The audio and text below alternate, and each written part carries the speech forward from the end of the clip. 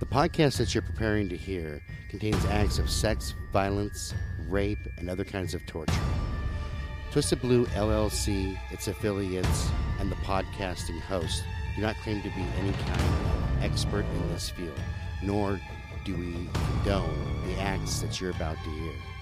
Listener discretion is advised.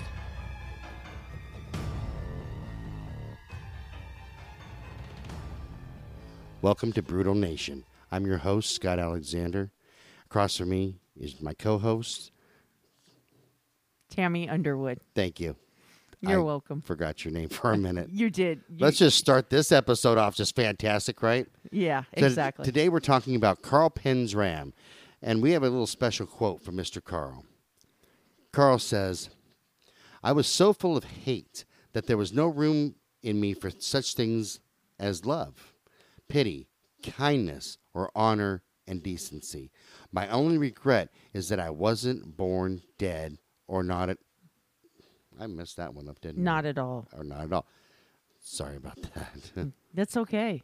You know. We've recorded this 100 times. Let's just get on with the damn show. Yes, let's do it. That's the quote. I'm sorry, guys. No, that's all. It's all good. I mean, and it's like he had so many quotes that it was hard to choose one for the opening of this show because the tagline for him, and I saw this on several of the sites that I researched him on because there's very little information, for some parts of his life that it was hard to do a lot of research on him like some of the other ones we're going to be doing. But I saw this tagline that really stuck out to me. It was, he was the saddest, the most gruesome, and the most cold-blooded serial killer in American history. Right, and from what I've researched with you, his life was pretty sad. He's one of the few killers that I actually have empathy for. A lot, yeah. Yeah, exactly. And I had trouble with the most gruesome part of it, but when you go back and look at it, and there was H.H. Holmes who had his House of Horrors and stuff like that, and although that was gruesome, he didn't have the life that Carl had that led up to that. He just chose to be a killer. Yeah, no, exactly. And so I think that's why Carl was so gruesome in his acts, and he was actually born as Charles Panzram and picked up the nickname Carl later in life. I didn't even know that. Yeah, and I didn't know. I didn't either because it was like, how did they get Carl from Charles? But if you think about it, back in the day, somebody, Charles, Carl, they sound similar, actually. Maybe if you're drunk. But anyway. Anywho. Wait for me to take a serious podcast down a rabbit hole. But you almost need that humor to make sense of it all.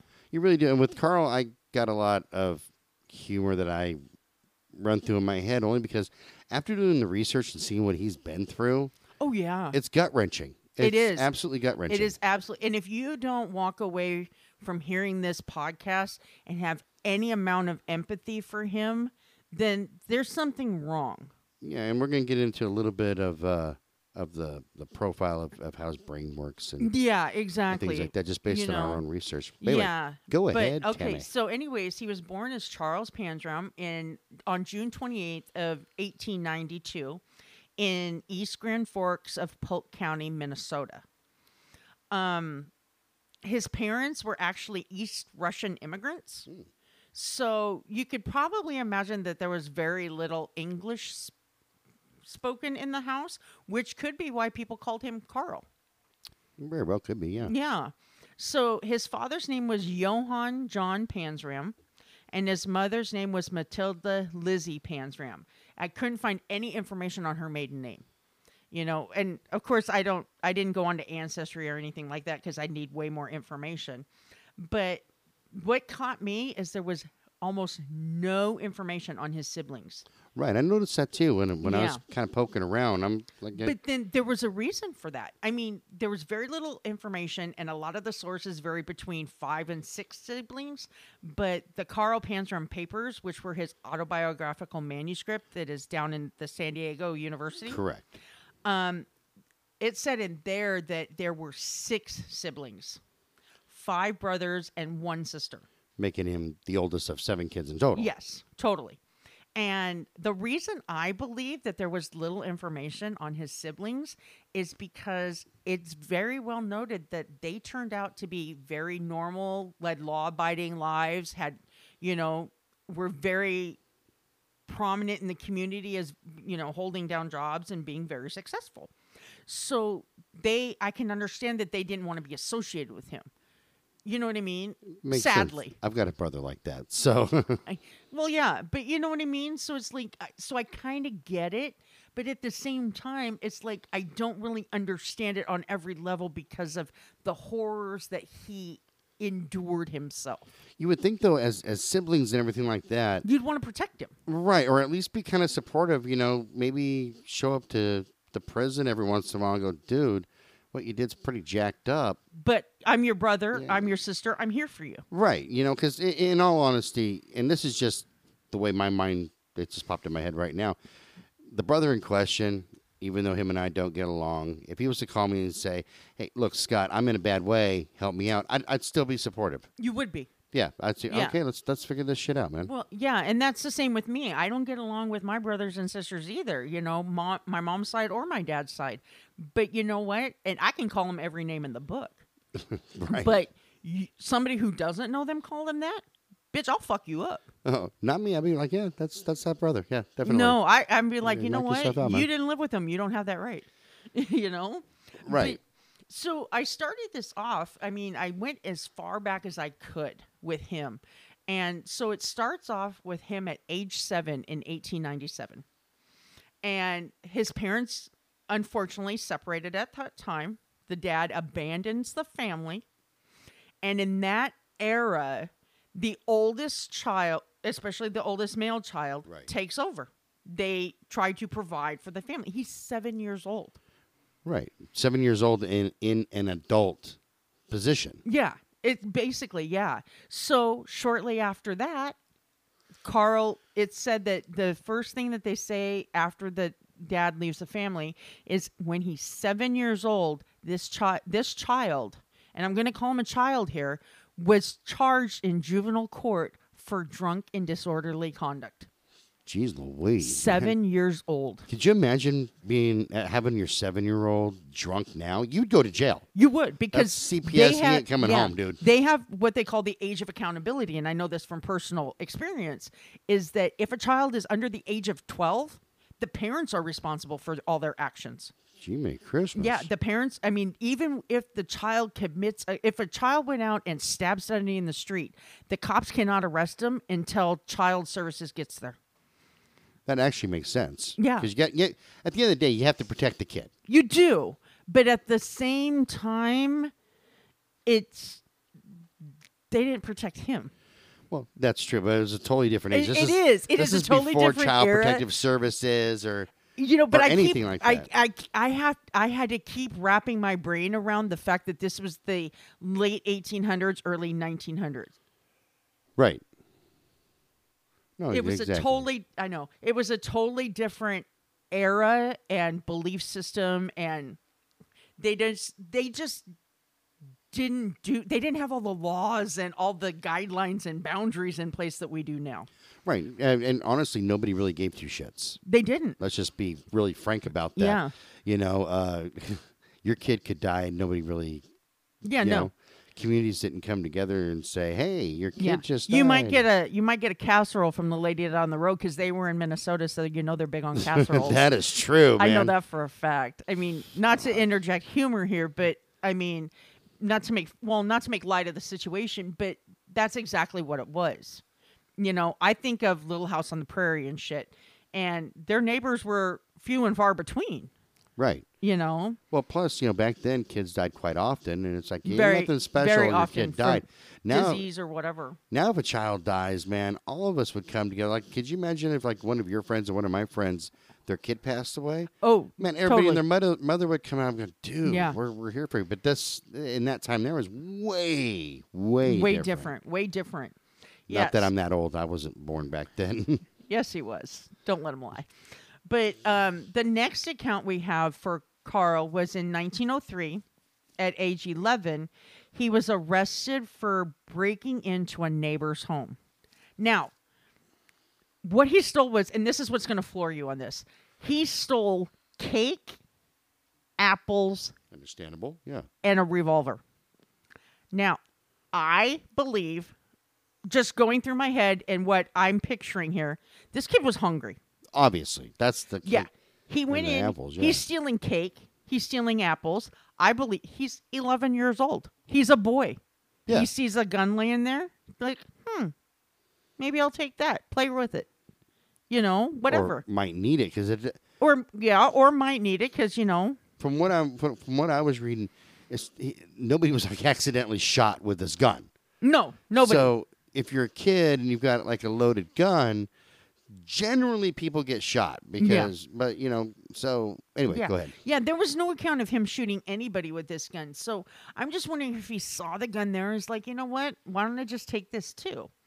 You know, so on October 11th of 1903, this kid who, you know, because obviously he was, you know, actually further into the research, I delved into this particular thing is when his brothers found out, his younger brothers found out that he did this, they took him home and whooped his ass. You know, Right. they beat him. And Right. then, yeah, well, basically they ganged up on him. And then not only that is the authorities stepped in. And so he was arrested. And on October 11th, he was sentenced to around 2 years and was sent to the Minnesota State Training School. Okay. Now, he stayed in this school from October of 1903 to January of 1906. So, what, roughly 2 years and 3 months? Something like that? That sounds about right. Yeah. Math is really hard for me at this moment because, you know, it's kind of late. And we've been going at a bunch of stuff all day. Yeah, so. yeah, we've been busy all day. Surprisingly, we don't just get on here and do.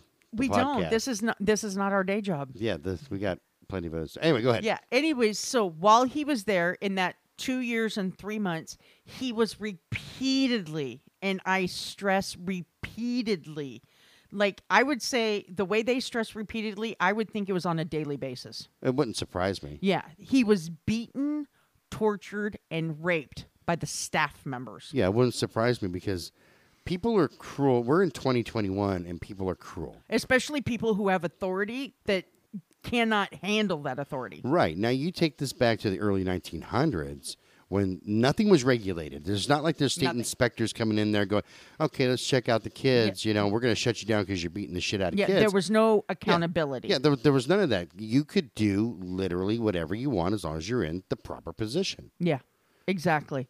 Exactly. And then here's another one of his quotes that I found was very poignant to this situation. He goes on to say, I had been taught by Christians how to be a hypocrite, and I learned more about stealing, lying, hating, burning, and killing. Oh, yes, I had learned a lot from my expert, quote unquote, expert instructors that were furnished to me free of charge by society in general and the state of Minnesota in particular. From the treatment I received there and the lessons I learned from it, I had fully decided when I left there just how I would live my life. So he's like right around, 13, 14 years old Yes. at this point. And he's already decided pretty much, you know, kind of the do unto others thing. Pretty much. Yeah, he's like, screw you guys. And if you think about it, I think you brought this up to me, it's more of a survival skill. You know, it's kind of that whole kill or be killed type of a thing. Oh, yeah. You put it better than I did when you and I were talking about it, though. Yeah, it's the roles we play. Correct. You know, he was taught early on what role he had to play there. That I believe when he was released, he knew what role he didn't want to play anymore. Right. You didn't want to be a victim anymore. Exactly. I mean, because 2 straight years of being freaking victimized pretty soon. yeah, You're like, I'm not probably gonna on be a victim. daily, if not hourly basis. Right. Yeah, because I mean, you and I both watched the documentary and the movie in regards to him, and they had what they called the painting room, I remember that. and basically this room was just a place where they took the children and they beat them and they tortured them. And when they came out, they were all bloody and bruised, hence the painting. Right, painted with bruises. Yes. And so seeing this and having it happen to him, he fantasized about burning this building, this particular building down where this room was. And he did. He went and burnt it down before he left. And honestly, justifiably so. Yeah. Everybody has their breaking point. Everybody does. And Everybody does. what I'm really appalled by that we'll get into later is that this was just a start. It was This was just the start of the yeah, of the stuff he had to go he is through. like barely 14. He's like 13 and a half in January of 1906. Okay. 13 and a half. So this is just the beginning of what he has gone through. Right, I mean, right. we haven't even touched on over half the crap yet. Yeah, it's going to get progressively worse. Yeah, and I brought up also about the whole nature versus nurture aspect of this, because this was nature taking over. It was, other people's actions and stuff, and there was no form of nurturing. Nobody to pull him aside or take them under his wing and say, look, this behavior is not okay. Let me help you. Right, because one thing I noticed is like nowhere in anything that I read or that we watched did it say his mom came and said, hey, Carl or Charles, whatever she called him, come here. Hey, look, I'm your mom. I love you. Let's not do let's figure bad out things. a different way. Right. It almost sounds and it feels like she didn't give two fucks. right. She was part of the regular society. Like, hey, you're just garbage. We don't care. Well, and he was the oldest of 7, so she had 6 more. Yeah. I got 6 other kids to worry about. Yeah, exactly. I can't focus on the bad you're doing, and all that, because I got to worry about them. Because who's to say how many of them were still in diapers? Right. Exactly. So she's trying to feed and water all of them. Exactly. And meanwhile, Carl is out being a bad kid. Yeah, and she just doesn't have time for it. Yeah, no, kind of makes sense. Yeah. Yeah, so in 1906, Carl is paroled from the training school. He's released to his mother's care. Now, at this particular point, he has another quote reflecting back on it that said, because he's released from, because the parole board or whatever said he was okay to go. So he says, after serving about 2 years, there I was, pronounced by the parole board to be a nice, clean boy of good morals, as pure as a lily, and a credit to those in authority on the institution where I had been sent to be reformed. Yes, sure, I was reformed, all right. Damn good and reformed, too. Yeah. Oh, yeah. Yeah, because he was changed. Very much so. I mean, that's what reformation means, correct? That is very correct. Right. And since he had already been taught, he learned how to lie and everything else from these people in authority, because obviously they're telling people how great a school this is, yet look at what they're doing. So he did. He was reformed. He was trained and reformed in brutality. Yeah, and so he wasn't lying there. He was damn good and reformed.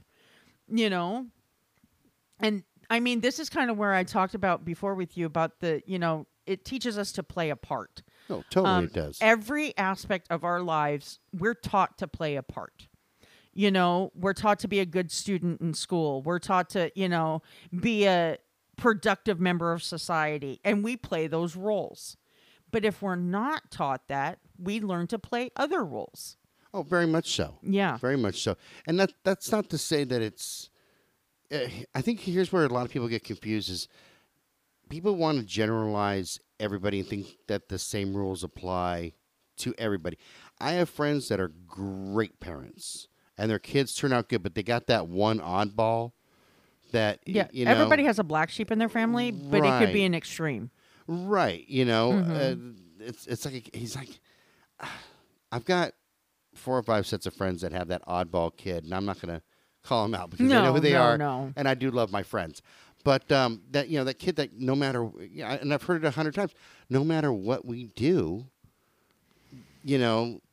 this child won't listen. I mean, he's out and he's doing Oh, this, yeah. and he's doing this and this, and you're looking around going, the other kids are really well behaved. Like they can look over and go, and I use the name Billy all the time because You do use Billy a lot. That's right. He's my cousin, man. So Billy, you're kind of like my sacrificial lamb. But we can ask like Billy over here to do anything. Hey, go clean your room. Okay, and yeah, sometimes he gives us trouble, but he does it. But his brother over here, Mark, it doesn't matter what we do. Yeah, or how we punish him Yeah, or anything. Take away anything, he doesn't care. Doesn't care. But that's kind of a rare case. Yeah. Kids really respond the majority of the time to kind of, and I had to learn this with my own kids, is kids really need discipline. Yeah, and boundaries. And boundaries. And Yes. once they know their boundaries, Exactly. things flow a lot easier. Yeah. It's when they're not consistent. Exactly. Right. And also, in regards to that, you and I have talked about also that children will rise to the level of expectation you give them. Oh, 100%. If you expect mediocre, they'll give you mediocre. If you expect less than that, they'll give you less than that. Right. So and it I've seen makes it a you million wonder times. what was the level of expectations that this kid had. Probably nothing. Honestly, yeah, nothing or to die. Yeah. That's about it. I mean, because I know me as a parent, and granted, yeah, we're more than 100 years past when Carl was a child. But if somebody laid hands on any of my kids, Oh, even dude. though they're adults, like my youngest is 18. Yeah. You better slap the cuffs on me now because I'm going to kill him anyways. Yeah, you ain't got to worry about the cops coming to knock at your door there, buddy. No. They'll be Because- knocking on mine. Yeah, they're going to knock on mine, Yeah. and you're just going to be. And it's not to be threatening or anything like that, but No. that dude will be a It's the protection. It's like he'll be a missing person. Yeah, it'll be the mama bear or the mom yeah. lifting the car off the child or whatever. I mean, because I told you I had a run in with a relative of mine who said some very horrible things to me in front of my child. And, my son he just turned 18 at the time, and 18, 19. And my son was right there to protect me. And the whole time the rest of the trip, I kept saying, say something to my child because then it's on. Oh yeah, no, that's Yeah. me 100%. Yeah, man. say something bad to my child because then the gloves are coming off and it's no holds barred. Right. And I'm the same with Jake because Jake's a bigger guy. Oh yeah. So is my son. And with my son, I shoot him straight all the time. Oh, yeah. Because I'm not a small guy. You're not. No. But that's how we communicate. But if somebody else came up to him and Said and- some of the stuff that you say. Yeah. yeah, Or even I would be- half of what you say. right. I'd be like, dude, no, Yeah. you're done. It's not happening. Right. Yeah, Anyway, no. let's go on with Carl before this ends up being a 5-hour podcast. Before this ends up being a podcast of our lives. So, anyways, 2 weeks after he was released back to his mother, he ran away from home and became what he calls a hobo on the trails. On the rails, excuse me. I misread my notes. And anyways, he claims that soon after that, he was gang raped. I mean, gang raped by a group of hobos. And, even though there was no documentation on how old these men were that raped him, I can only imagine because at the time they were generally older men that rode the rails, that it was probably a group of adult males that did this. So my question is, well, not really my question, but my interjection here is he has to adapt again to a world as we see it as we see it and refusing to be a victim anymore. Right. And it sounds to me like in this short amount of time, every time he turns around, one or two things is Only happening. 14. At 14, every time he turns around, he's being victimized in one way or another. Mm-hmm. He's being beaten. He's being raped. He's being tortured. He's being tortured. He's being neglected. Oh, 100%. He's being starved. right.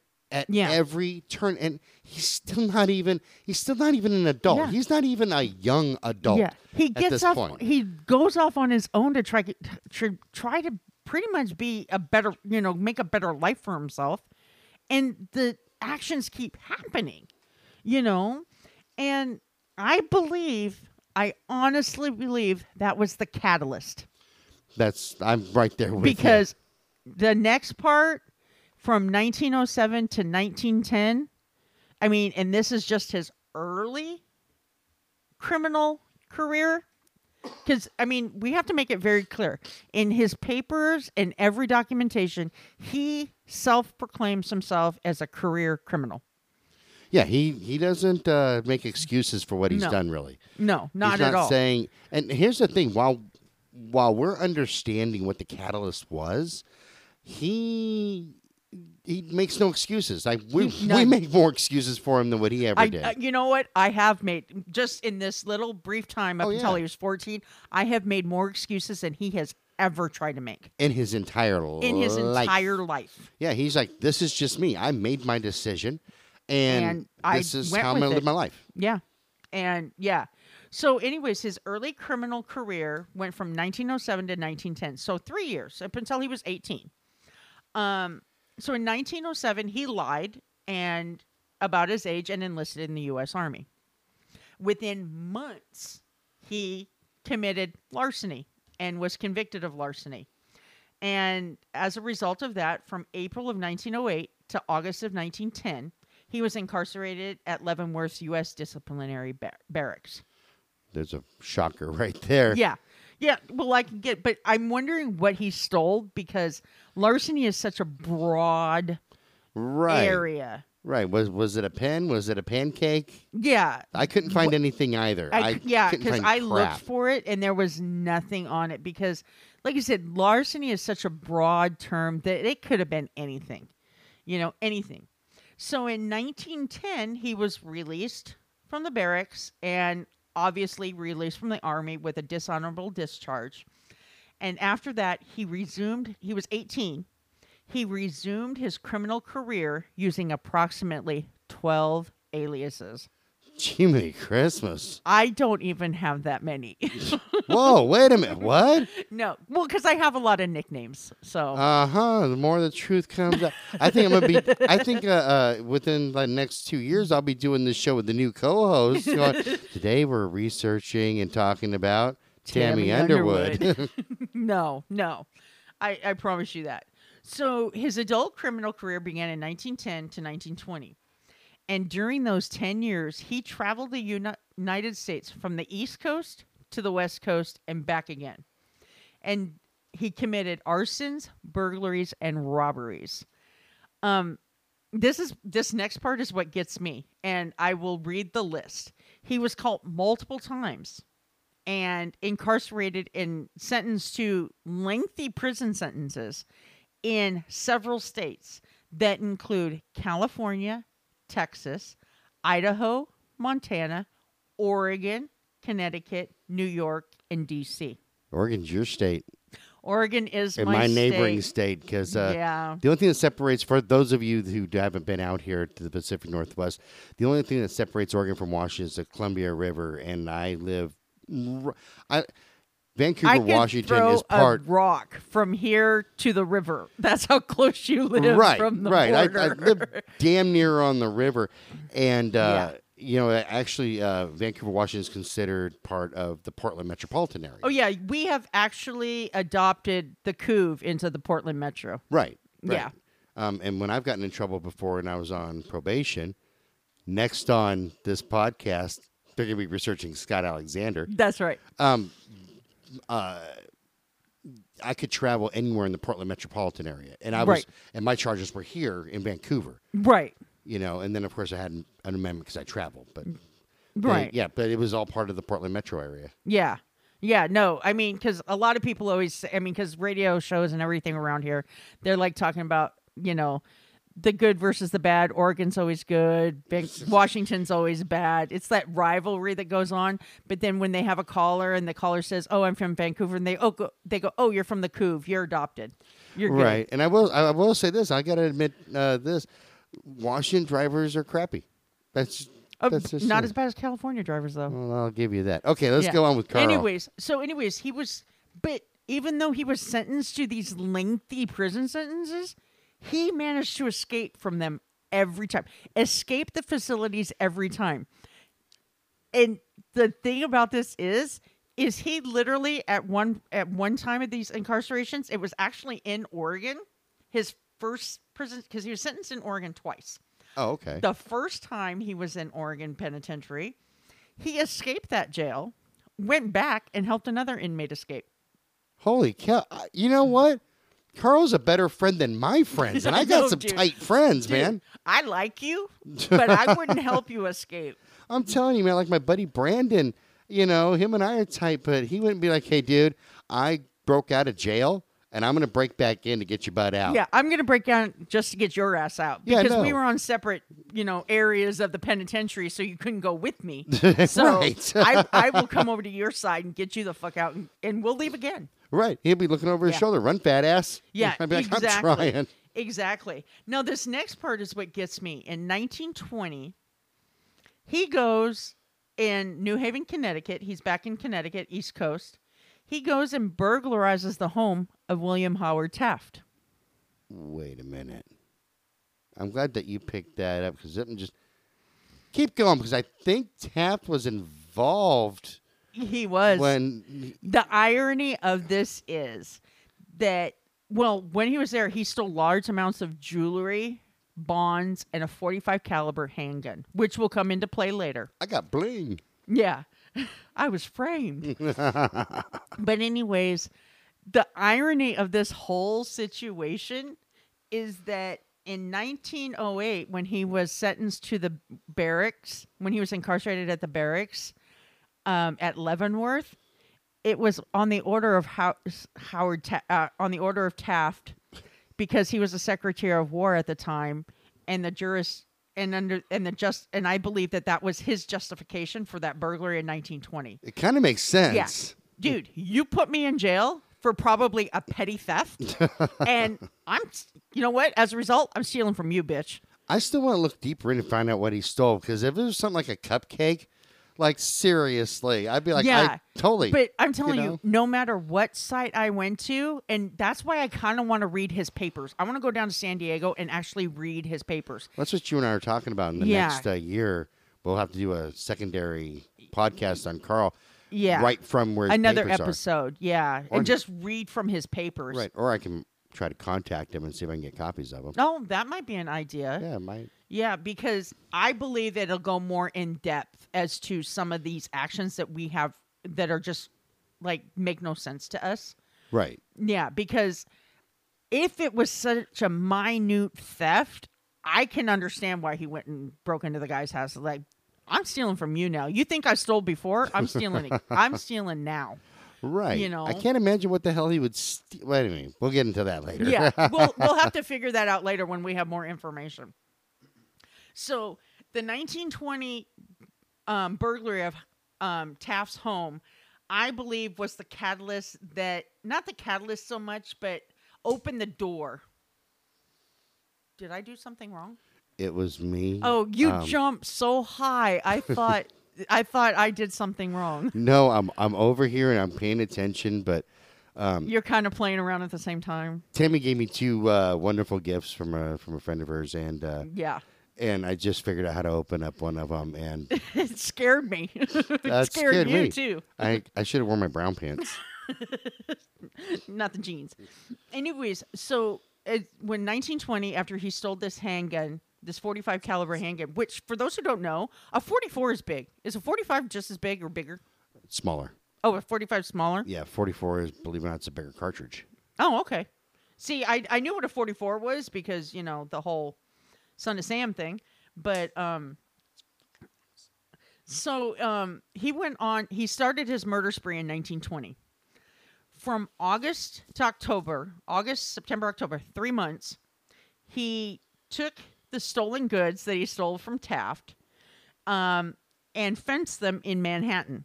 Nice. And from there, he bought a yacht. The Love Boat. Yeah. And he began cruising the East River. You know, of all things to purchase, I laugh at the fact that he purchased a yacht. Now, is the yacht back then the equivalent of a Mercedes now? I think so. Because they had rivers and shit, but they didn't have cars, really. Right. You know? So, yeah, I was like, a yacht?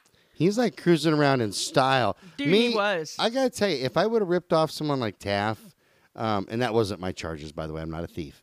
I think, I retired to the middle of nowhere and bought a cabin, and they never heard from my big ass again. Yeah, but no. here's Carl going, you know what? We're cruising in style. I'm buying a yacht. I'm buying a friggin' yacht. Yeah. Well, anyways, while he was cruising the East River, he lured some sailors from a New York City bars. He got them drunk, and then he proceeded to rape them, shoot them, and dump their bodies near Execution Rocks Light, Long Island Sound. Jesus Christ, man. Yeah, he claims, and it has never been proven that there were 10 victims in all that day. Now, this caught me, and I'm like wondering if there's an irony or significance to the dump site. No kidding, right? Yeah, yeah, because I'm also, that his crimes after this burglary escalated from basic burglary, robbery, and arson to sodomy and murder. Right. That's a pretty big jump, man. It is a pretty big jump, because it's like there was no rape except for that woman in Oregon. Right. We'll get to that one We'll get to that one in a minute. But other than that, it was petty shit, really. Right. I mean, burglary might be considered bigger, but that's more... Oh, I thought the rape of the woman was after... No, this was in Oregon before all of this. Oh. Yeah. My bad. Yeah. Because... mental note. Put notes up on your computer screen, Scott. Yeah, pretty much you need to pay attention. I am paying attention. You need to stop playing with your toys and pay attention. I didn't pull the notes up on my screen. No, I understand. No, I get what you're saying. But no, so yeah, he raped, and we'll talk about it later, but he raped a woman in Oregon. But he goes from, and burglarizing is considered a major crime, but we have to take into consideration that burglarizing does not mean you're hurting somebody. You're just breaking into a locked establishment. Right. It's kind of a victimless crime. Yeah. I mean, all in robbery, no. That one is where you actually kind of, right. threaten somebody in the process. Right. There's a threat to get what you want. Yes, exactly. So, yeah, he was committing these crimes, but none of them equated to this guy's going to kill somebody eventually. Right. There wasn't a violent aspect of it. Yeah, exactly. Yeah, because they're not saying that he harmed anybody or assaulted anybody at that time. It was burglary, robbery, arson, and yeah, that's pretty much it. But you got to figure all of his life still, he's being victimized and sexually abused. But he chose not to do that at all until 1920. That's what we were talking about. Everybody's got their breaking point. They do. And we've talked about this previously, that I've been through anger management classes and things like that. So I'm not saying I'm perfect by any means. I take timeouts when I'm, pissed off. But even I've got my breaking points. There comes a point where you take all that you learned and go, it goes right out the window. Right out the window. And you're like, that's it. I've had it. Yeah. Done. And I think that's about the point. He was, to me, and this is just an opinion, I think he was holding back all that anger and rage so much and just constantly playing on his mind that, God dang, when I was in this reform school, the people there raped me. Then I tried to escape. I get raped again. I've been raped and I've been beaten at every turn. Yeah. So I'm going to hurt you before you hurt me. Right. Now it's my turn, because now I want the world to feel what I felt. Well, and maybe the only way he could get rid of that feeling is to act out the violence himself. Right. So that's the only form of catharsis in the whole thing. It's like, in order for me not to feel, I have to act on this because it's tearing me up. Right. It's killing me. It's eating at me. Yeah. So, anyways, in October of 1920, he was actually arrested, because it's very significant that it's right after he stole that 45 that he went and started killing. So he was arrested in Connecticut for burglary and the gun possession. He actually had that gun on him. So in 1921, he was served 6 months in jail in Bridgeport, Connecticut. Now, this is what gets me. After all of his escapes, after all of his, abscondings, whatever you want to call them. He does not even attempt to escape from this jail. Must have been a nice jail. Must have been. Hey, 3 hots and a cot, no violence. Not bad. Yeah, Not a if bad that's deal. the case, I'd have stayed there too. Yeah, I mean, You have a reprieve. Yeah, thinking about it, if every other jail that I've been in, by and large, I've been beaten up and sodomized and treated like crap. Now I'm in a jail where they're like, "Hey, dude, you just do your 6 months and shut up." Yeah, and, just eat your food, stay in line. yeah, just do your thing. We don't care. Just don't be a dick. Yeah. I'd be like, "Huh, this is like a little vacation time." Yeah, pretty much. And so when he was released from there, he decides he's going to leave the U.S. He goes, I'm done with this country. So he catches a ship going overseas, and he ends up in Luanda, Portuguese Angola, which is right off the west coast of Africa. Yeah, right. Yeah. So there he tried to get a job. He became a foreman on an oil rig. And then shortly after that, he burns the oil rig down just because he could. Teach them not to give a pay raise. Right? Oh my God, I'm such a dick. You Here I am. are, dude. I'm making jokes when we're talking about a serial But, killer. you kind of have to make light of some of it to understand, to like ingest all of it. Right. I've got several ones, and one specific one Yes. that, as I was researching it, and we'll get to that episode and you're way still later. researching it because I had to wrap it up. Yeah. I, you did wrap it up finally? I cannot research that one. No, it was anymore. troubling. Very troubling. Yeah, and a lot of these that we are going to present to you are very troubling. Yeah, That there won't is be why any we jokes give in that one. the listener discretion advised, because this is not for children Yeah, at all. No doubt. Gather around, kids. Yeah. No. So while he was there, he claims he raped an 11 or 12-year-old boy. He doesn't know how old he was, and nobody knows his name. Nobody could find any records in regards to this. So, but also in Africa at the time, nobody paid attention to the street kids. Yeah. And I think that's still to this day in some areas. Right. Nobody pays attention to the street kids. They see them all the time, and then all of a sudden they are gone. Which another one of our ones that I want to profile actually takes that into account, and it kind of like focuses on that aspect of everything. I'm excited about that one. Yeah, I kind of am too when we get to him. But he claims that he before killing him, he rapes him, and then before killing him, he rapes him before killing him by smashing him in the head with a rock. Jesus. Which means Christ. that was a lot of rage. Well, yeah, because that's not just a one and done. No. You but gotta. You really also work have to at it. take into account the age of the child. It was right around the time where he was being victimized and brutalized. Right. So It's was that he same age Was range. he in essence giving a pseudo to his former self and killing his former self?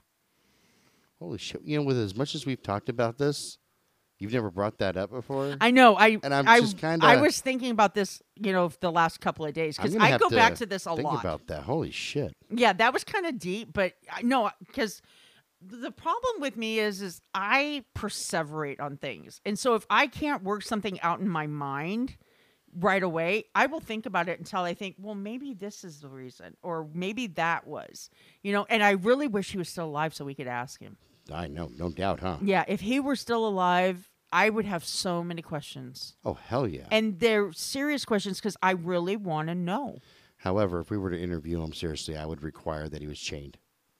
I don't want to be a dick, but he's such a wild card. Like, yeah, seriously, I'd want him in full restraints. You would, Yeah, because we've talked about yeah. interviewing. Yeah, some and we that are hope still to. alive. Yeah, we hope to actually implement those in the future. That the whole thing is we have to try to figure out the process and everything because we'll be considered media and everything. But I know there is a process, and I know it's possible. Right, It's and just we have to figure out the. There's always a way to do avenues. everything. I found that out in business. There's Yeah. always a way to do Well, everything. and you know me. My last name says perfection, and my mom's maiden name, but yeah, Her last name says she bites people. my last name does not say that. Okay, look, let's get on with this one. Yes. Yeah. So from there, he moved on to Lobito Bay. When he was there, he hired 6 men to aid in what he called a crocodile hunting expedition. And while he was on this expedition, he ended up shooting all 6 of the men and threw their bodies overboard. Doesn't say anything about sodomizing them or anything here, but I can only assume he did. Like what, for gator bait or something? It doesn't say anything about him catching gators. See, this is why I like that we research different parts of the of serial killers, because you say stuff like this that you found, and I'm like, holy shit, okay, well, that's fucking awesome. Yeah. No, and it's like, it doesn't say, like I said, it didn't say anything about him sodomizing him or anything, but you can only assume he did.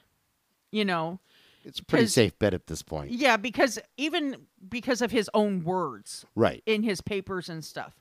So, and he throws him overboard. The thing is after he did this, he realized, oh shit, people saw me hire them and leave with them. So if I don't come back with them, they'll know something's wrong. Yeah, it's like, hey, where'd your shipmates go, buddy? Yeah. So he moved to the Gold Coast. There he began robbing farmers and was able to save up enough money from the robberies to go to the Canary Islands. But when he got there, he realized that was pretty much an area where nothing was worth stealing. So he knew he couldn't make a living. Oh, right. So, I mean, it sounds kind of mean. It's like, oh, there's nothing worth stealing here, so I might as well leave. But no, you got to think about, he couldn't make a living anymore because that's all he knew how to do. Right. Well, like you said, and we've said it a few times, is he's a self-proclaimed criminal. Career criminal. Yeah. Totally. So there's no work for him there. So from there, he stowed away on a ship and ended up in Lisbon, Portugal. Okay. However, shortly after arriving there, he was forced to flee again after he learned that the local police there knew about the crimes he committed in Africa. Right. So it got back that, hey, this man left with these 6 men, didn't come back with these 6 men. Where are these 6 men? And he must have killed them or did something to them. Right. Something happened to these dudes, and the only common thread is this dude. It's Carl. Yeah. Exactly. It's almost a given. I can see it now in the CSIs. It's like, 2 and 2 equal you. Oh, gee, I'm going to use that line. Are you going to? Yeah. Yeah. There you go. I'm going to use it at every turn. You're welcome. Just like that other line. So in September of 1922, he ends up back in America, which kind of confused me at first. But then, like you and I were talking about before, it's what he knew. Right, because I was confused about that too. Number one, you're already traveling. You're out of America. You can go a million places where nobody knows you at all. Where do you go? Let's go back to the States, where I've committed crimes kind of a lot. Yeah. And kind of everywhere. Kind of everywhere. Yeah, so let's go back where there's a good chance he went back to Cheers where everybody knew his name. No shit, huh? Yeah. So anyways, during this, after 1922, when he came back here, he continued his crimes of robbery, rape, and arson. And he also, at this time, raped and killed 2 young boys. So in 1923, he was caught in Larchmont, New York, while trying to rob a train depot. And this is the part of his life from here on, I was so confused. Then you and I had a discussion about it, and it made more sense. Right. Right. Yeah. So it's like, he gets arrested in New York for trying to rob a train depot. He's sentenced to 5 years in prison. He served the majority of his time at Clinton Correctional Facility, which at that time was known to be one of the most brutal prisons in America. And from the research I've done, it might not be the most brutal prison at this time, but it ranks up there. Gee, Merry Christmas. Yeah, it still ranks up there. Now here, the guards inflicted horrible abuse and torture on the inmates, like what happened to him in the reform school. So within months, he attempted to firebomb the workshops and kill a guard by clubbing him from behind. But he was stopped. He didn't... I think he hit him like once or twice, and then somebody stepped in. Oh, that's enough guard beating. We got to back you out of that. That's enough there. So anyways, he went on to... Understandably, he tried to escape from this penitentiary. But what should be noted here is, unlike the other penitentiaries, This one had a 30-foot concrete wall. Right. And it also had it was also 30 feet concrete underground. So it was as tall and then underground it was equal to that because they didn't want them tunneling under. Right, which makes sense. Yeah, you're not going to tunnel 30 feet down in the ground. You will die. Yeah, not even if you're the mole man. Yeah, no, not even if you're El Chapo or whatever his name was. Oh, yeah. The guy who tunneled from Mexico to U.S. or whatever. Yeah. Right. Yeah. So anyways, after this, so he tries to get over this wall, gets up there quite a ways, and then falls onto a concrete step. Yeah, that's not a soft landing. Not at all. Not at all. He Tuck should and have roll, died. Carl. Tuck and roll. He should have died. Technically, no, totally. he should have died. Yeah. But no, he just breaks his ankles, his legs, and badly injures his back. Now, I would think injures his spine. I would think he'd have broke his back. That's what I was thinking. That impact alone. I think he may have landed more on his knees and stuff. Jesus Christ, that makes me hurt thinking about it. I know, because it says he broke his legs and ankles, so I'm wondering if the way he landed, they buckled, and so it just injured his spine as opposed to, like, straight up breaking his back. It could be, or could just be a fluke that he got lucky. It could have been, and he's probably thinking, damn, I wish it would have killed me, because after this, he received no medical treatment for 14 months. Not one lick. They didn't even give this guy a Band-Aid or an ice pack. Right. That's the part of the story that I was seriously appalled at. I was too. Absolutely appalled because, okay, look. Basic human decency. Yeah, even during the time, you're a total piece of crap guard. You beat the crap out of the inmates because you have to prove that you're a man. That's fine. Okay, do your thing. Everybody else is doing it. That's fine. This dude fell 30 freaking feet. He's destroyed. Yeah. And you're going to let him sit there for months and months, and Tammy's going to tell you how long. But I think it was like 14. But 14 months. 14 yeah, months, I just said that, yeah. Oh, you did? Yeah. Sorry, Yeah. brain's not functioning. No, it's all good. But no, yeah. without nothing, like pretty well, That's suck a it up, year. princess. Yeah. Over a year, he had no treatment. And Right. so I mean, because I know from the fact, because I've had broken bones. You've had broken bones. Oh, yeah. They set already. Oh, yeah. They 100%. They set in whatever way they broke. Right. And today's, if your bone doesn't set right, they can go in and they'll re-break it. There's people that are professional yeah. bone breakers and reset it. But back then, But after didn't a exist then. year, it's calcified and all Right. that. So could you imagine what it would be to re-break those bones? I'm like cringing. Dude, I'm even cringing thinking too. about And it. I mean, I have a plate in my Criminy. ankle and it's hurting right now. Gee, man. Yeah. So get this though, that after the 14 months, they said, you know what? Let's go ahead and operate on him. Let's fix him up. You know? So they took him into the prison infirmary. They did this. They operated on his legs, his ankle, and his back. But then they removed one of his testicles. And I remember when you and I discovered that together, we looked at it. We looked at each other and like, the fuck did they just say? Yeah, We had to rewind it, didn't we? Yeah, we rewound it and we did some reading on it too. That can't be right. I mean, because what does his testicle have to do with his legs and his Why back? did you have to remove his testicle? And the only reason it's serious is just pure malice. I think so too. Yeah, it's just It was just pure, utter evilness. yeah, because when you're an asshole, why not just go for the gusto? Let's just take his nut. Why not demoralize him more and emasculate him? Oh yeah, totally.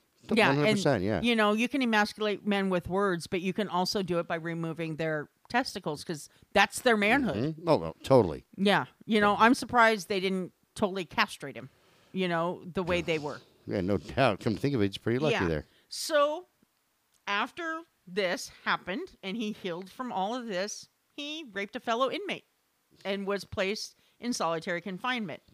Now, I would like to think that he did it to prove that he still could get it up. That's actually what I was thinking of. Yeah. Reestablishing his dominance and Yeah, saying, his I'm still a manhood. man. Yeah. Yeah, exactly. So as he's in solitary confinement, and I've told you this before on more than one occasion, that when you are left alone in even if you're in a big room by yourself and you're cut off from everybody, you have nothing but your thoughts. Right. Exactly. Yeah. So understandably, the rage and hatred intensified in him. Intensified. Well, yeah, he's sitting there thinking about, hey, they took my nut. They took my dignity and they let me sit there for 14 months without any help. in pain. Yeah, he could barely walk. He couldn't even remember. He was like crawling around on his arms, Right. to get around because he couldn't even frickin' stand up. Right, exactly. Yeah. Yeah. It just floors me. So yeah, and he envisioned ways to commit mass murder. And it even talked about how one of his visions was to get a ship and fill it with explosives and have it, like like a military vessel, Right. and commandeer it somehow and fill it with explosives and have it blow up and then have it be blamed on another country to incite another world war. Well, you really can't blame him. I mean, No. seriously, with all he's been through thus far, Yeah. now he's missing a nut on Yeah. top of everything else, and once again, at every turn, he's being victimized. He is. You know- He cannot catch a break. Are we going to touch on the prison in Oregon, the good prison Well, guard? we can touch on it a little because we can touch on it a little later when we talk about some of, Okay, yeah. good. Because I think it's important to bring it up there. Oh, okay, yeah, no. Totally. Yeah, no. I wasn't sure. Once again, I didn't bring the notes up on my screen He didn't bring his notes up like I've told him to. about But 100 that's okay. times. That's all right. So in 1928, he was actually released from this prison.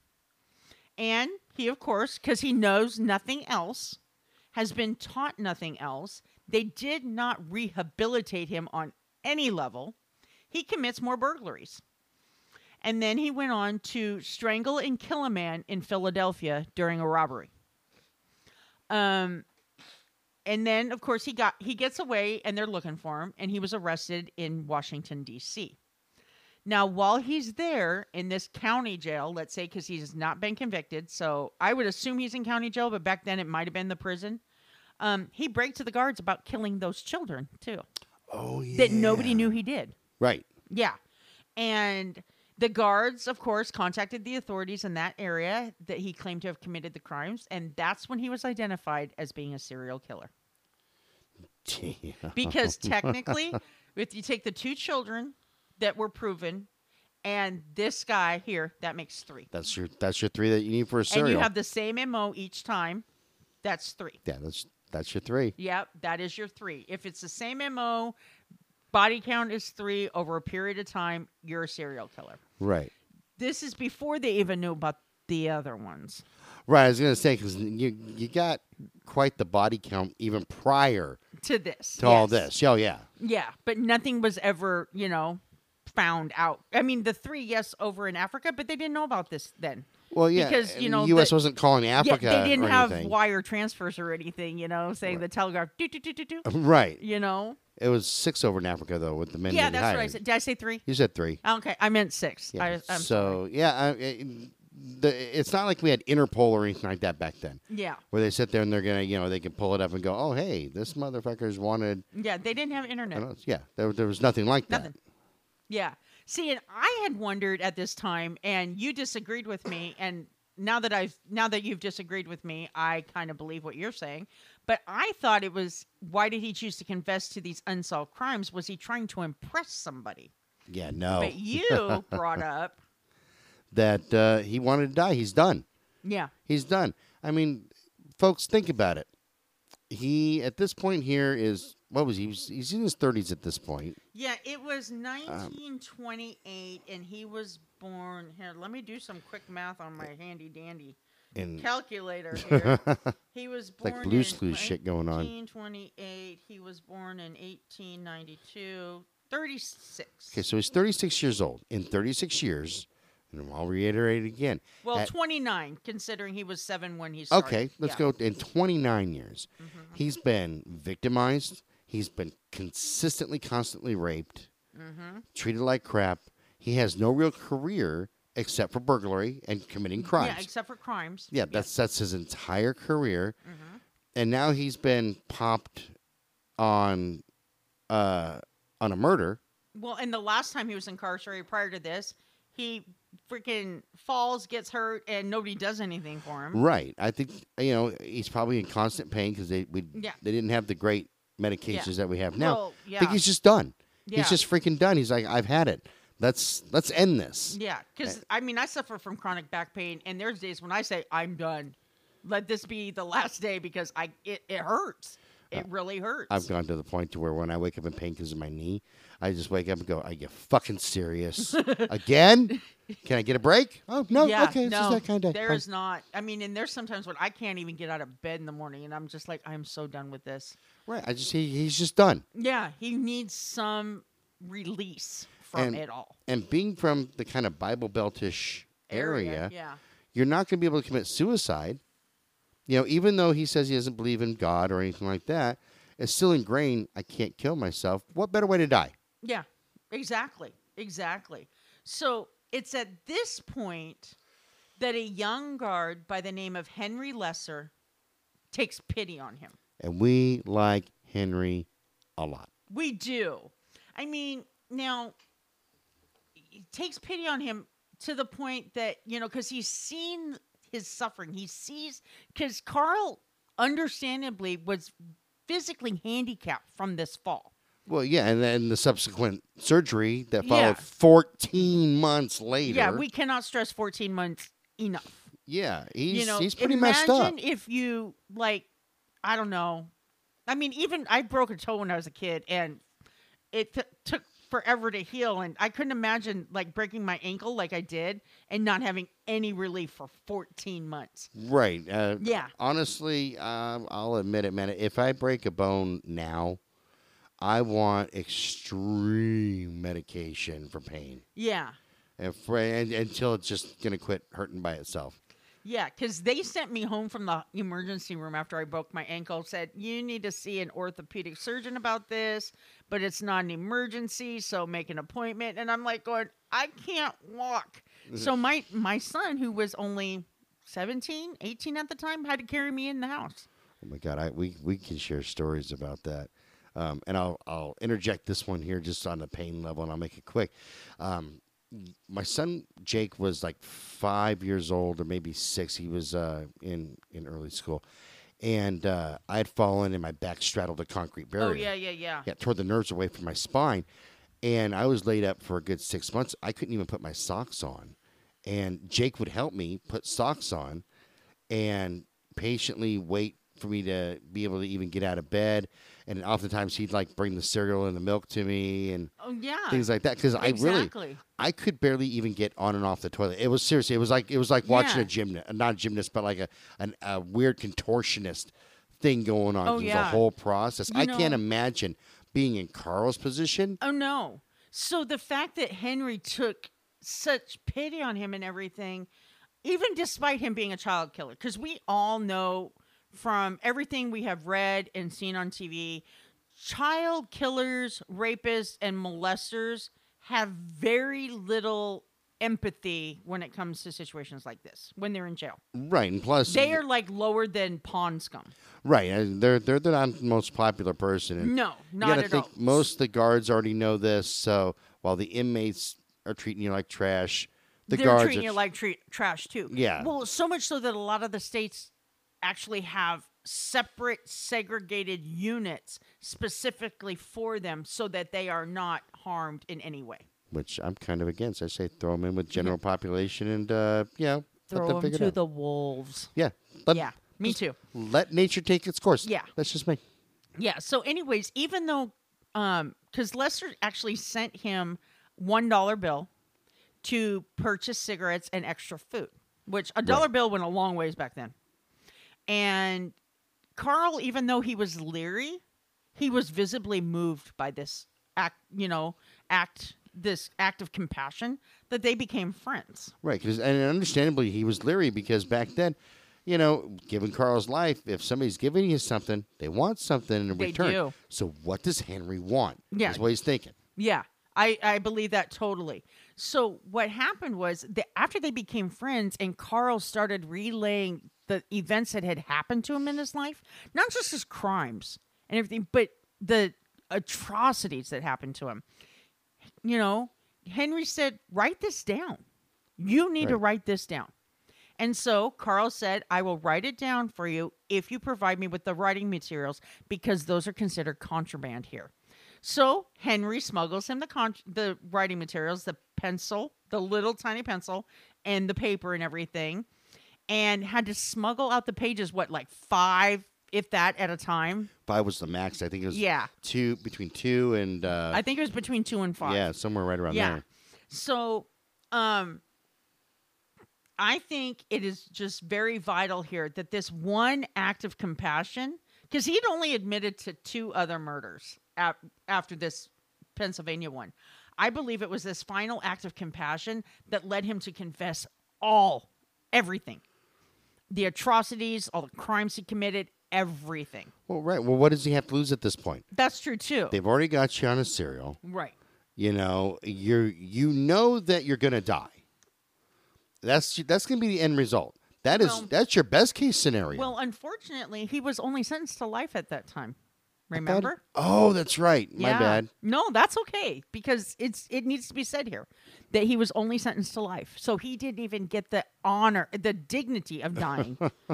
I mean, Let me not live so my much life honor, getting the but crap kicked out of me every day. Yeah. That's just for wonderful. the rest of my life.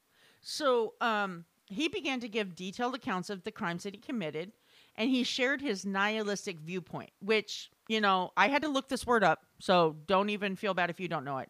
But basically, he talked about it's the rejection of religious and moral principles and how he considered his life meaningless. Right. So that is very, very important to note, that he didn't think he was worth anything, so he didn't think other lives mattered. Right. Exactly. So that is what I noted there.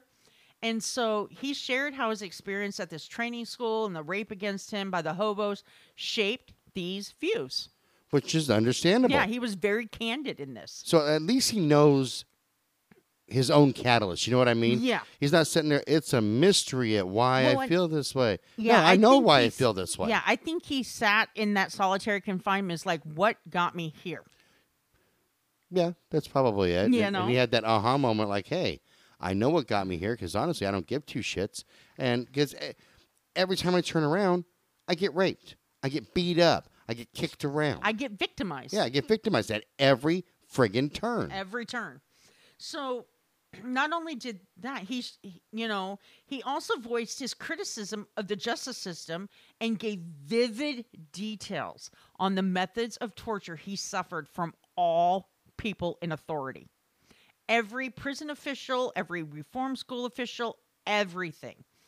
And at the time, he was found guilty of these 3 murders, and he was sentenced to only 25 years.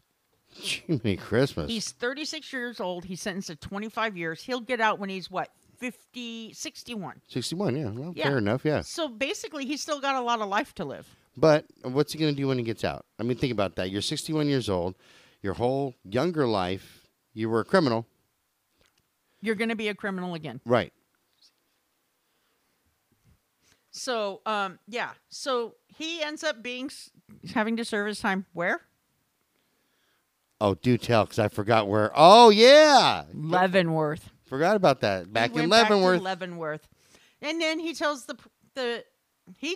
and I quote, he tells the warden, and I quote this, "I will kill the first man that bothers me." You know, I can relate, because Yeah. there's mornings I feel the same way. I got to be honest. Yeah. So in 1929, he did just that. He was considered too dangerous for general population, so they assigned him a job in the prison laundry, where on the June 20th of 1929, he savagely bludgeoned Robert Warneke, who was just a laundry supervisor, not even an authority, prison official, with a heavy iron bar in front of fellow inmates, and then proceeded to turn around and attempt to attack them. You ever think that the dude may have been talking shit? I wonder, but I also think, hey, maybe he's the first guy who gave him a side look, and you didn't give me the death penalty I'm like just I thinking, wanted. Because he said the first man who bothers me. I wouldn't think a side look would do it with him, but I think maybe if the dude was talking some shit. Oh, maybe. You know, Maybe. if and it could, and when I say that, maybe it's not even abusive. Maybe it's like, hey, Carl, you need to pick up that laundry over there. Or you need to fold that towel better. Right, and Yeah. that was it. He snapped it. Okay, this is the first dude. You're done. Yeah, so in April April 14th of 1930, he was found guilty and sentenced to death by hanging. And from April to September of that year, all that time after he was sentenced to death, there were many groups advocating for the abolishment of the death penalty, and he refused help from any of them. Right. That's what led me to my conclusion before. I don't want you to help me. Don't even freaking speak on my behalf. Don't use me as a means to your ends. Right. I believe they had compassion for him and wanted to save him specific, just like, what, the atrocities you suffered, you shouldn't have to die for. I believe he might have asked for help then. But he basically said, don't use me in your game. And he quotes here, and this one's the one that I found kind of comical because of the situation. He says, the only things you and your kind will ever get from me for your efforts on my behalf is that I wish you all had one neck and that I had my hands on it. I was thinking about that recently with the phone meeting. That actually, did you have that same thought? It really did cross my mind. I'm dead serious. I'm thinking, I can relate to what Carl was saying. I can very much relate. Yeah, no, totally. So, he was in September 5th of 1930, he was brought to the prison gallows, and as he's up there, they're wrapping the rope around his neck. He said, the executioner says, "Do you have any last words?" Guys, I love this quote. Dude, this is one of my favorites. I think this is him interjecting humor in a very grim moment. But he says, "Hurry it up, you Hoosier bastard. I could kill 10 men while you're fooling around." I love that. Yeah. Hurry up and kill me, damn you. Yeah, it's like, hey, let's make with the chop here. Quit wasting my damn time. Yeah. There's some killing to do. So he was pronounced dead at 6:18 a.m. at the age of 39. Didn't even make it to the big 4-0. Didn't make it to 4-0. So this is the thing. When you look at his profile, he raped his victims, all male, by the way. That needs to be said. Except for the one. Except for the one. Yes, you're right. As a means of torture, as opposed to homosexual behavior. Right.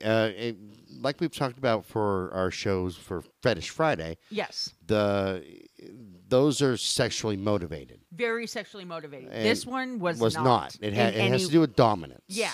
He was also labeled as an individual incapable of remorse and most likely a psychopath.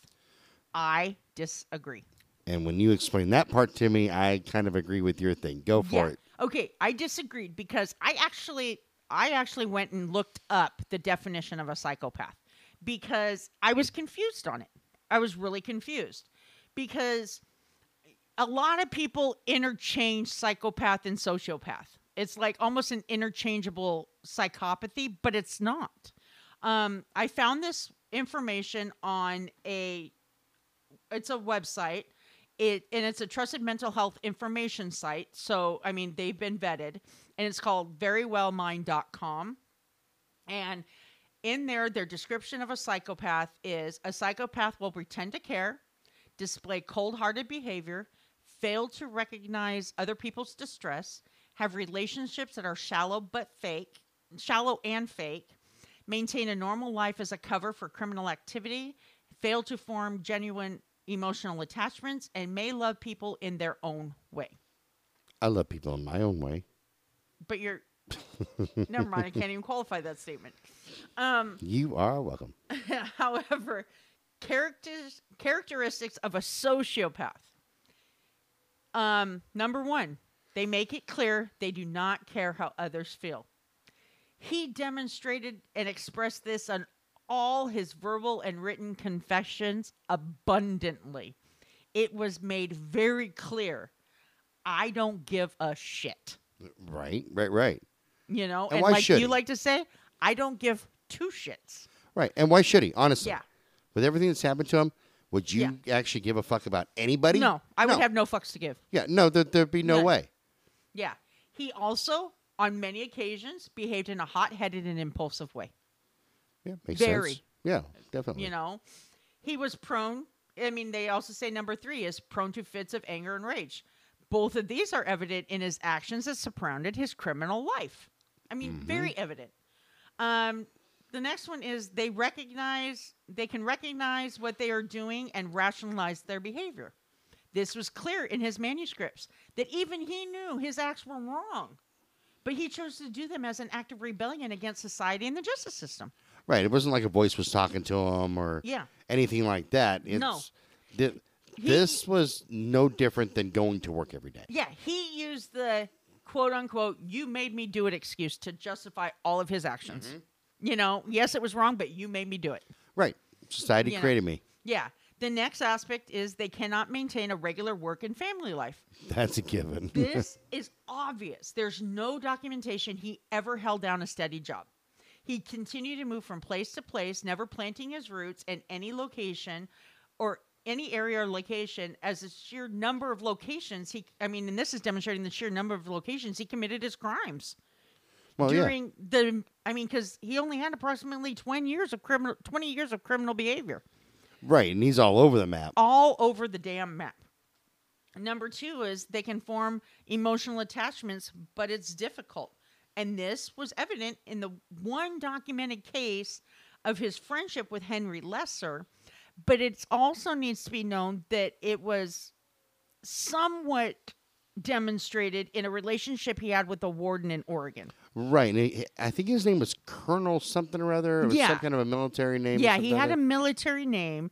And I couldn't find his name in our research, but they did mention it in the documentary, I think. Right, they did. And I can't remember what the hell his name was. I couldn't find it anywhere to document his name. But this is a guy who believed that rehabilitation was possible. Right, and he was going about it trying to do it the right way, doing acts of kindness. And giving trust. Right, and giving trust. He, at that time there, Carl wasn't getting the crap knocked out of him. Right.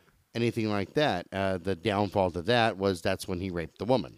Yeah, and I don't think he did that out of sexual need or anything like that. I believe that he didn't know how to show love, except for through violence. Well, yeah. So he was never shown love. Exactly. So, I mean, that's... Well, and then the only time he was shown any acts of sexual, things, it was through rape and torture. Right. So, but it must be noted, he didn't torture this woman, and he didn't kill this woman. He just raped her. And I know that sounds harsh. I was going to say, people are going to say, that sounds terrible. That sounds harsh, but it needs to be noted that he, showed some restraint. Right, exactly. Yeah. Because his MO up until this point here, at least with all the dudes, was rape him, kill him. Yeah. I mean, it needs to be noted also that that incident that happened with the woman in Oregon happened before he started raping and killing. It was while he was just burglarizing and everything, because that was before he stole that 45. Oh, yeah. Yeah. So, so he hadn't gotten to the point where he was sodomizing or anything like that yet, but he didn't... That wasn't one of the catalysts that threw him into that kind of behavior either. Right. So it's not like he raped this woman and said, you know what, I kind of like that. Let me kill somebody next. Yeah, no shit, huh? Yeah. So, let's see.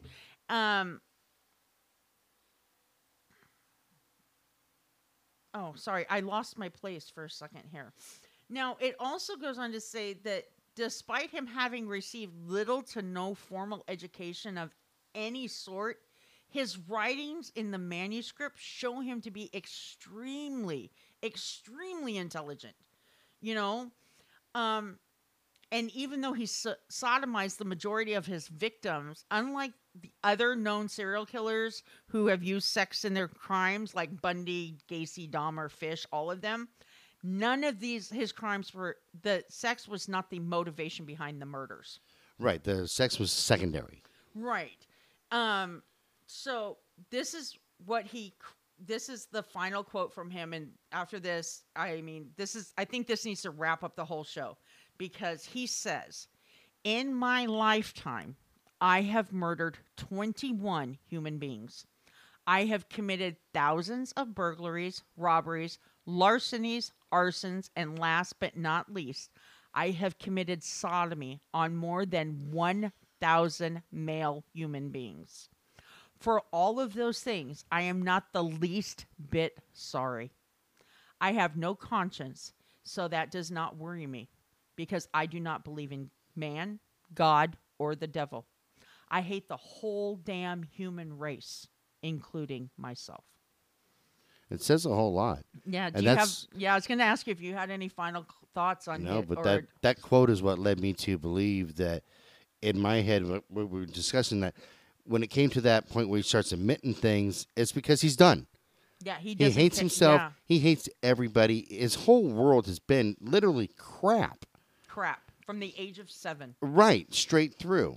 There's nothing to lose. There's nothing to gain, so except for more abuse. Figure his life went to crap at the age of 7. He was 39 when he was executed. 32 years. Excuse me. There's a 32 years, yeah. 32 years. He knew nothing but being victimized or making somebody else the victim. Oh, totally. Yeah. Yeah, that was his whole. That that's was the only his thing he life. knew. Yeah. And you can only do what you know. You can. Violence always begets violence. Yes. It's a cycle of abuse. Yeah, Cycle of abuse. Correct. It Yeah, is. we learned about that in school.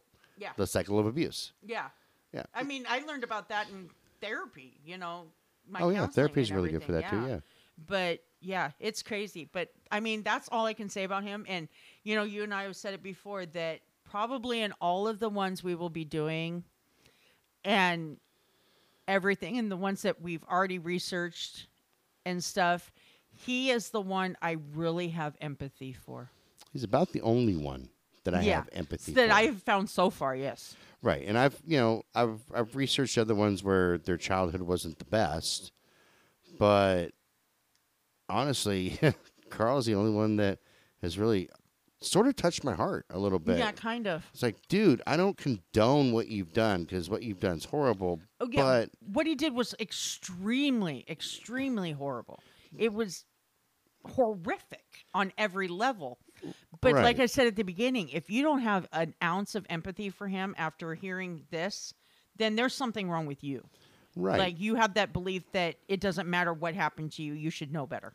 right, exactly. And if you do have a different viewpoint, that's absolutely fine. Oh yeah, You that's can, matter of fine. fact, send us an email about it. And let us know why you have a different viewpoint. Right, let's talk about it. I mean, we'll discuss it right here on air. I am open to communication and, yeah. And the email address will be given out at the end of this show.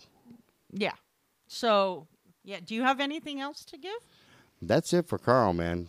Okay. It was a good research. It was very good research. I actually really, as opposed to the one that we were talking about earlier, Oh yeah. I And thoroughly, some of the other ones that we're that we're looking into. I actually thoroughly enjoyed this one. I did too. I think my eyes were opened Very much. as far as the different classifications of serial killers, and I'll classify them. Oh yeah, Yeah. I it's like people say you can't classify them. Yeah, you can. You can. You can.